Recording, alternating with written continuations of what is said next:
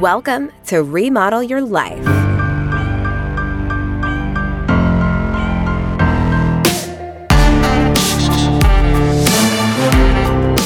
We are shining the light on women thriving in the trades and remodeling their life into something better.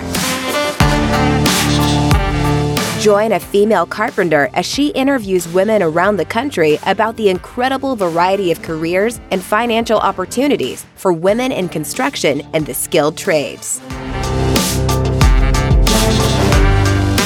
And now, your host, Camille Finan.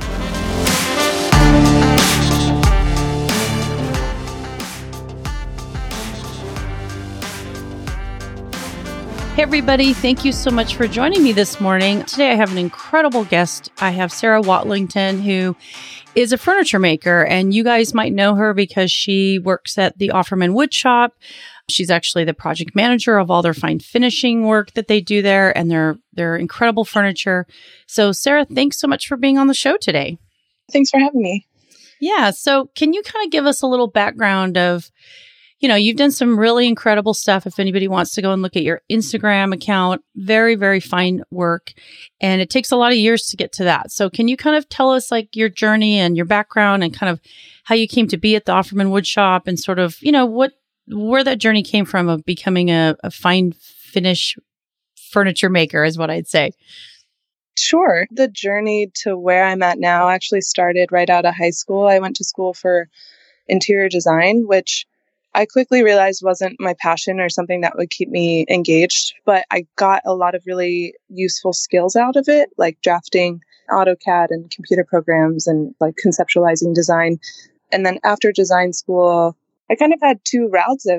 I was interested in architecture, and then I was also thinking that I needed to just like go out into the world. So pretty much my two options were like go to architecture school, drop out, and be a punk. And I chose the latter, which was really cool because within that, I was introduced to like this DIY culture, which is pretty much is just, if you want to figure out how to do something, you just do it. And I was around a lot of people who, they wanted to start a band, they just start a band. It doesn't really matter if you play the instrument or not, you just kind of figure it out. And if you want to build a structure, you just figure it out. And so I got into building through that world, and I would just kind of build anything anyone needed. I built shacks and tree houses, and through carpentry and construction, I just kind of saw myself interested in finer and finer work. And I also liked the concept of being able to build not only the house, but everything in it. And through that route, I was really interested in furniture making, and it kind of seemed like the logical end. I liked the scale of it versus building whole structures. It's just you can really focus on the design of something small, like a piece of furniture. I did that on my own for about 5 years. I just had a scrappy shop with friends where we just kind of learned as our shop evolved and the tools matured as we matured. And then I guess the big leap for me was in 2017. I decided to attend the Krenov School of Fine Woodworking up in Northern California. And that was really when I took my furniture making practice kind of to the next level. If anyone knows anything about that school, it gives you an incredible education and also an incredible community of woodworkers. And yeah, a lot of my life has kind of, as of now in the world of furniture, has kind of parlayed off of my experiences at the Krenov School. I live in Los Angeles, and I am the project manager at Offerman Wood Shop, which is really wonderful. It's run by Nick Offerman, who maybe a lot of people know through his acting career, but actually Nick is also a really wonderful person who deeply loves woodworking and is really supportive of his wood shop and has always intentionally made his wood shop a space for women to work. The project managers have almost always been women, and he really supports that. How did you decide on, I always think it's really interesting because I remember, my journey as a young girl being comfortable with tools because of my dad, but then there's this middle period where you're like, yeah, but how do you make money at it, right? Like, how do you build a business or get into a company? Like, how do you get the training and where do you find this? Like, I just remember there's like years of like, what's next, right? And I always find it interesting of like hearing from people like, how did you know about the Krenov School? Or where did you, how did you know where to get that next little level of training? Because the Krenov is like at the top. But how did you Mhm. sort of know that? Or how did you figure that little process out of like, what would have been the next big step for you? Well, I knew I wanted to attend a school, and the Krenov School was a natural choice because it was in California where I'm located, and it's actually a really incredible program because it's still affordable because it was structured through the community college system. So Do you mind I telling had us how much it is, like roughly? So people that are listening? Yeah, I think for California residents, it's maybe only, oh gosh, I could get it wrong, but I think it's like only maybe $2,000 a year or something Yeah. insane like that. That is very affordable for the level of skill you're getting. I didn't realize it was actually that affordable, to be honest. I assumed it was a lot more than that. No, they were really smart when they set it up in the 80s because they set it up through the community colleges. So not only is it affordable like community college classes are, but you can even apply for scholarships and fee waivers and things that you can get through the community college system. The hitch is that for California residents, it's really affordable. If you're coming from out of state, it's more along the lines of like private institutions. I think maybe it's a couple $1,000s more a semester or something. But if you can get California residents, it's wildly affordable and really accessible in that sense. And so how did you originally sort of choose or decide to go to the Offerman Woodshop, which is kind of a very unique wood shop to work in, right? Like, did you just sort of know that, because of Krenov, that you were really looking for a private space and you wanted to work for a smaller shop versus starting your own business? Sort of what was that process of why you chose that direction? Sure. Well, I moved to Los Angeles in 2016, and I had this really kind of chance meeting with the director of the Krenov School, Laura Mays, who's someone that I draw a lot of inspiration from. And I just kind of approached her at a student show in San Francisco, and I said, hey, I'm really interested in coming to the Krenov School. I had read some of his books and knew that that was kind of the direction that I wanted to go with my woodworking practice.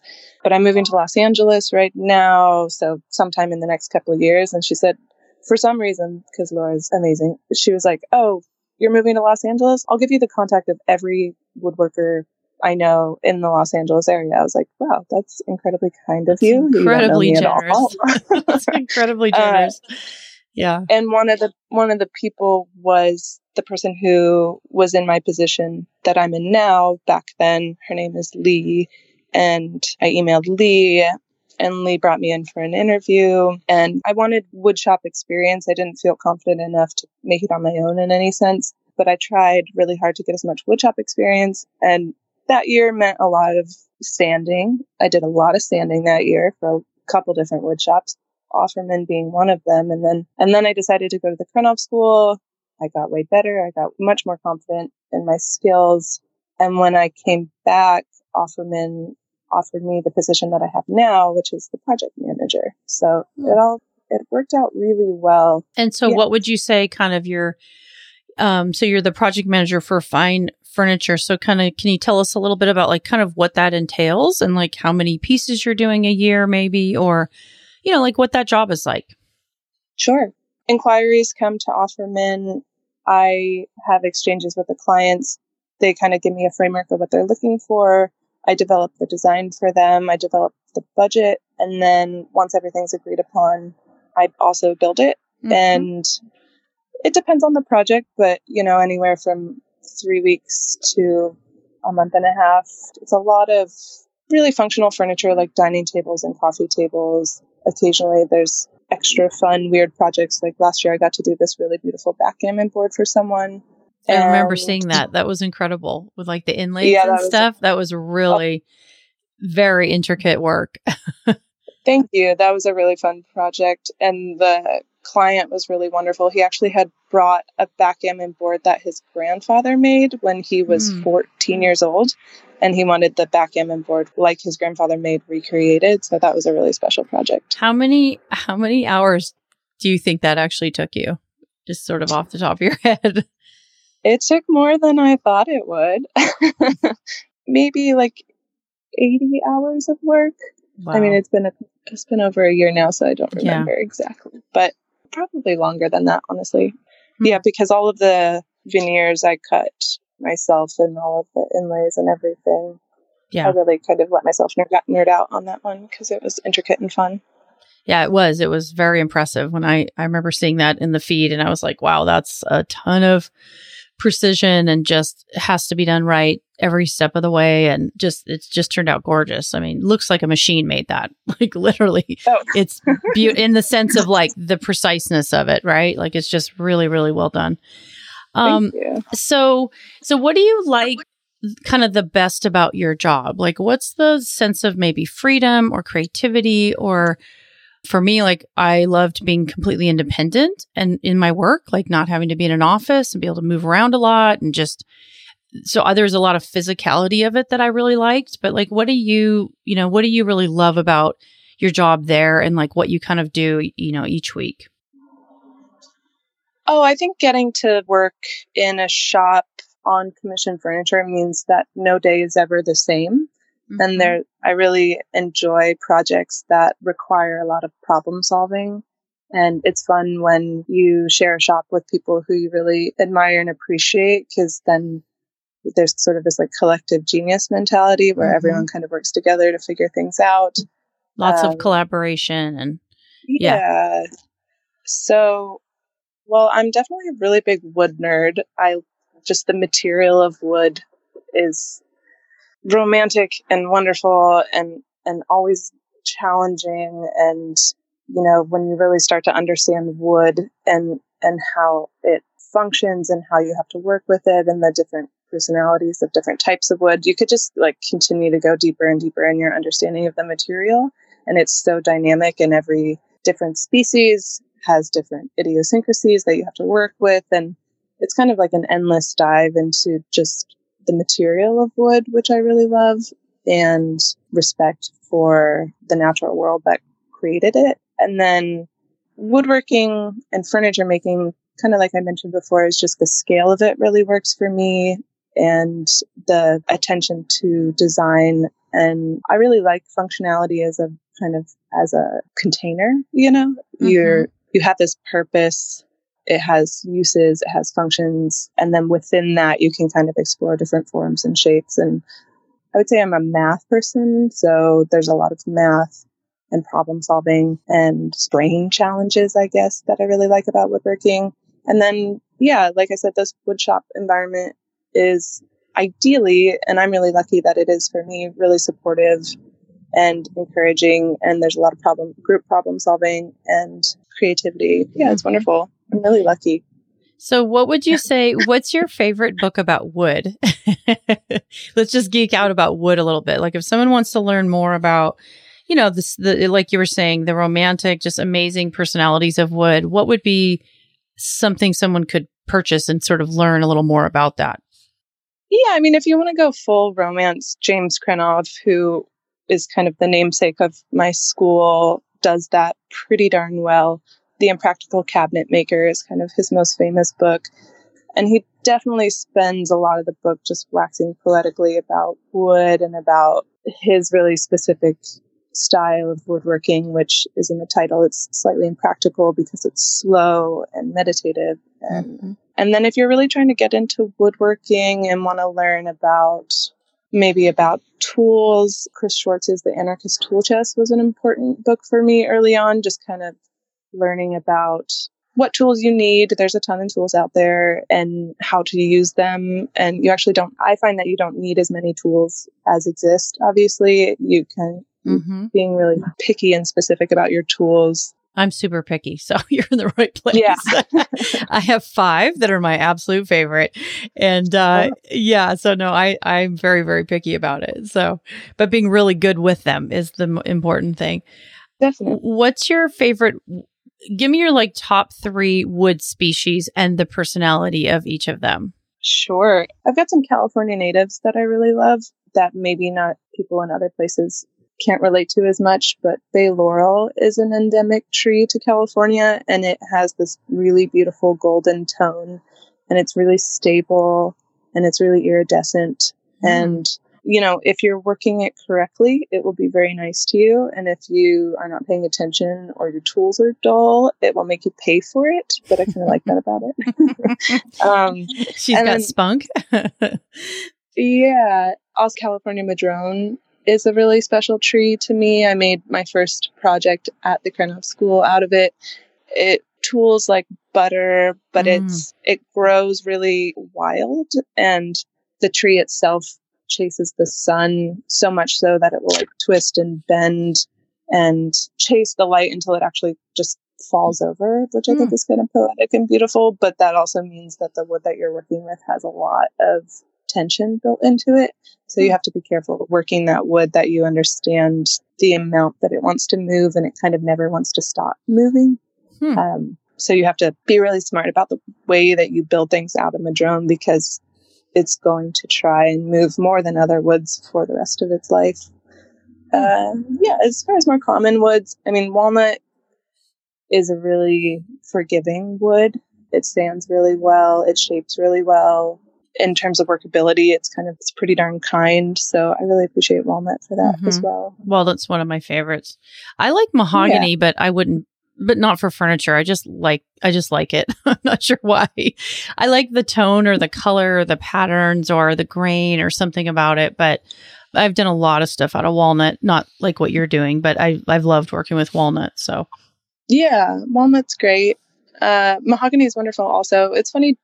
Wood trends are, just like anything else, there's trends in wood. It seems like people are really excited about oak and lighter woods now. Because of its kind of traditional aesthetic, cherry is this really overlooked wood, but I'm really excited when people get back into cherry because it's almost better to work than walnut. So yeah, well, it has a very traditional connotation, but cherry is a really wonderful wood. And I feel like someday people are going to be back into it and it's going to be really fun.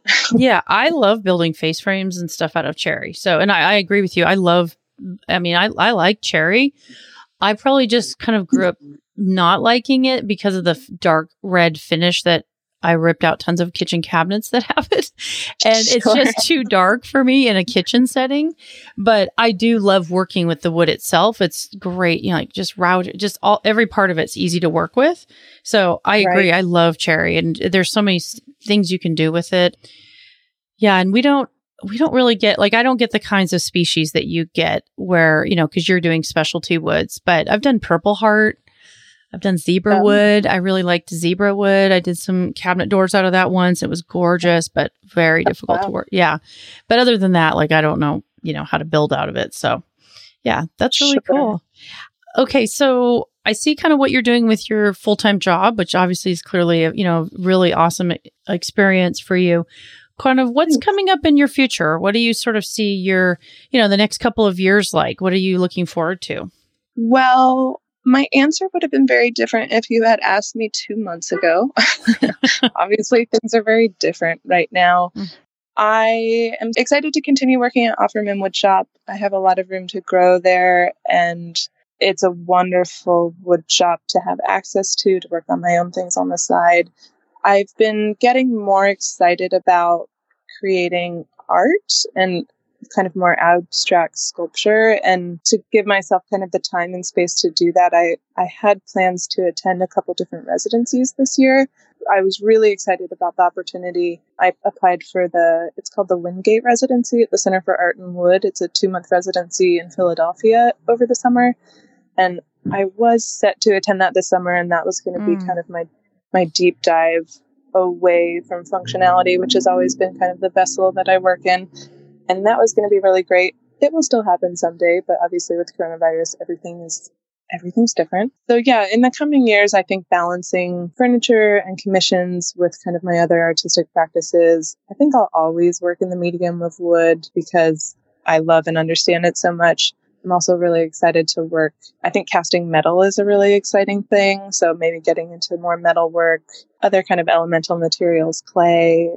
Yeah, so just kind of balancing furniture practice with artistic practice and trying to find ways to do that creatively. Furniture is how I'm able to support myself, and then sculpture is kind of what I'm interested in exploring. I don't expect to be able to support myself on that anytime soon. So just finding a balance between the two of them. Yeah, well, I love the combination of just your knowledge of wood and you were saying, the personalities of all these different kinds of woods, and creating sculptures out of that, I think would be very, very appealing and very interesting to watch. So And I don't know that anybody's ever really talked about it that way. You know what I mean? So I think it would be interesting to see like what you do with that to kind of push the edge of that. So as we're kind of wrapping up here a little bit, we have some kind of fun things to ask. But my normal one is like, what's your favorite tool? And like, what's kind of a specialty tool that we wouldn't necessarily know that you just really, really love? That's your all-time favorite.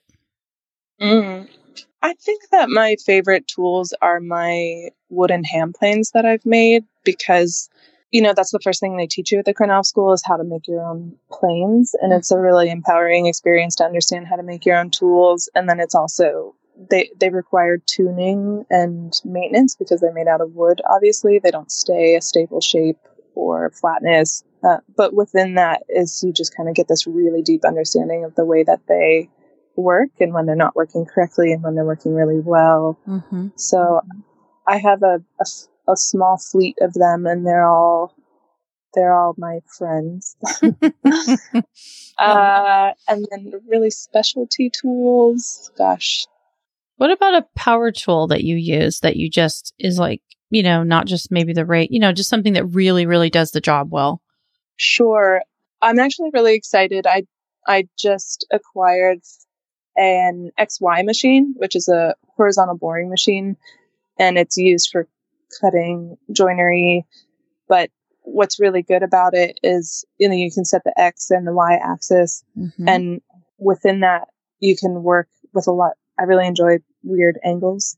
Getting outside of 90 is really fun for me because it presents more of a challenge. And with an XY machine, you can kind of disguise the limit in terms of you create wedges, you create jigs that hold the material kind of in any direction and any number of angles you can. I bet that's incredible for furniture making because you can really push the limit of things. Yeah, it provides a lot of freedom and it allows to join wood together in complex and interesting ways. Right. Now, you guys are making like all your own tenons and all that, correct? Like you're doing, like I would imagine you're doing most of that literally custom, right? Like you're not using a domino machine. Like we have a Festool domino machine and we make tables out of it if we need to, or, like we attach cabinets together, but you guys are probably literally making them yourself, correct? Oh, it depends. I definitely use the domino. I definitely appreciate the domino for its efficiency. I honestly use it when I can because it's incredible. It does save a lot of time. It does such a good job. It is. I have my grievances with it too. I think it has its limits. And I'm curious to hear what are the limits from someone that really pushes it? Because I push it, but I'm not doing unusual angles like you are. So Sure. What would you say its limits are? I think its limits are in its settings. There are only a certain number of depths that you can do, and you can create shims to kind of play with that and change that. But like there are settings, and within those settings, you can only do certain things. And again, there's kind of a way around all of those. But I also think that I get better results with things like an XY machine as well. Maybe I just... Well, it's probably just more precise. The domino is really precise, but it's still a handheld tool, right? And maybe the XY machine's more precise. Like, I don't know. Yeah, unless you kind of, there are some really interesting jigs that people make that prop the domino up that kind of takes the human factor out of it. But there is a lot of there can be human error if you're holding it with your hands, which often we do. So yeah, I think there's some human error. I think there are limits to the size and settings. But as far as like speed, repeatability, all of those things, it's obviously it kind of makes having a shop possible in a lot of ways. Machines like that really cut down on time. Yeah. And it's incredibly better than the one I used with my dad, a biscuit joiner. It's like night and day. The biscuit. Yeah, the old school one from like 40 years ago.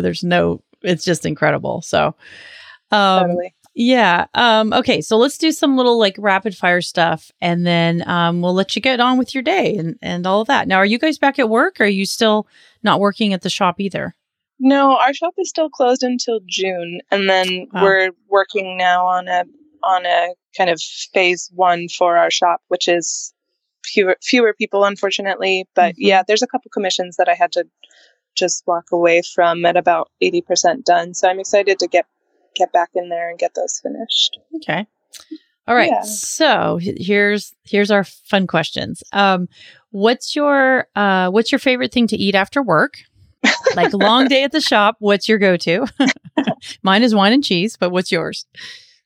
Ice cream. Ice cream. Okay.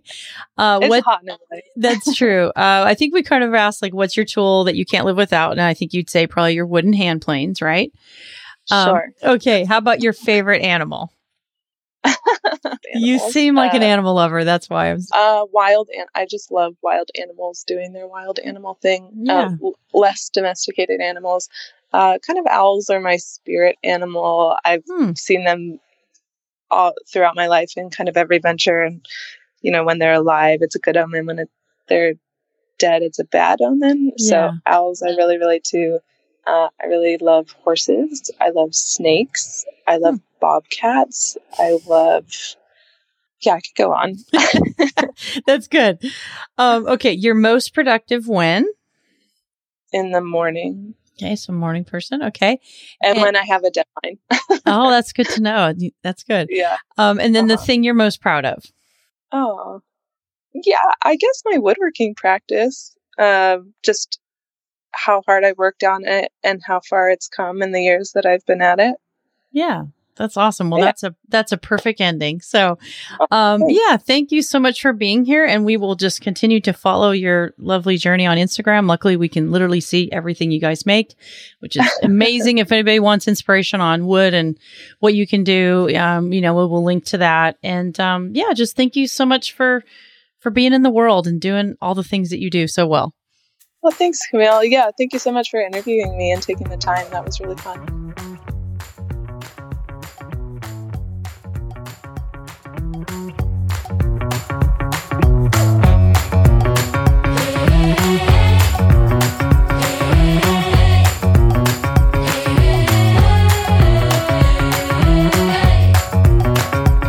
Thanks so much for listening to Remodel Your Life. I sure have enjoyed being with you today. And if you really like our show, we'd love it if you would subscribe through iTunes. You can always send us feedback through email at Camille@remodelyourlifepodcast.com. And I'll see you next week.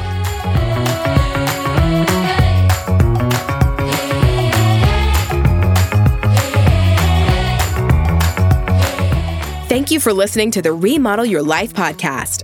This episode has ended, but your remodeling journey can continue. Head over to remodelyourlifepodcast.com to access all the resources, tools, and links mentioned in this episode. Until next time, get your hands dirty and create the life you want from the foundation up. And thanks again to Blue Apron. I just love cooking with them and so appreciate their support of my show.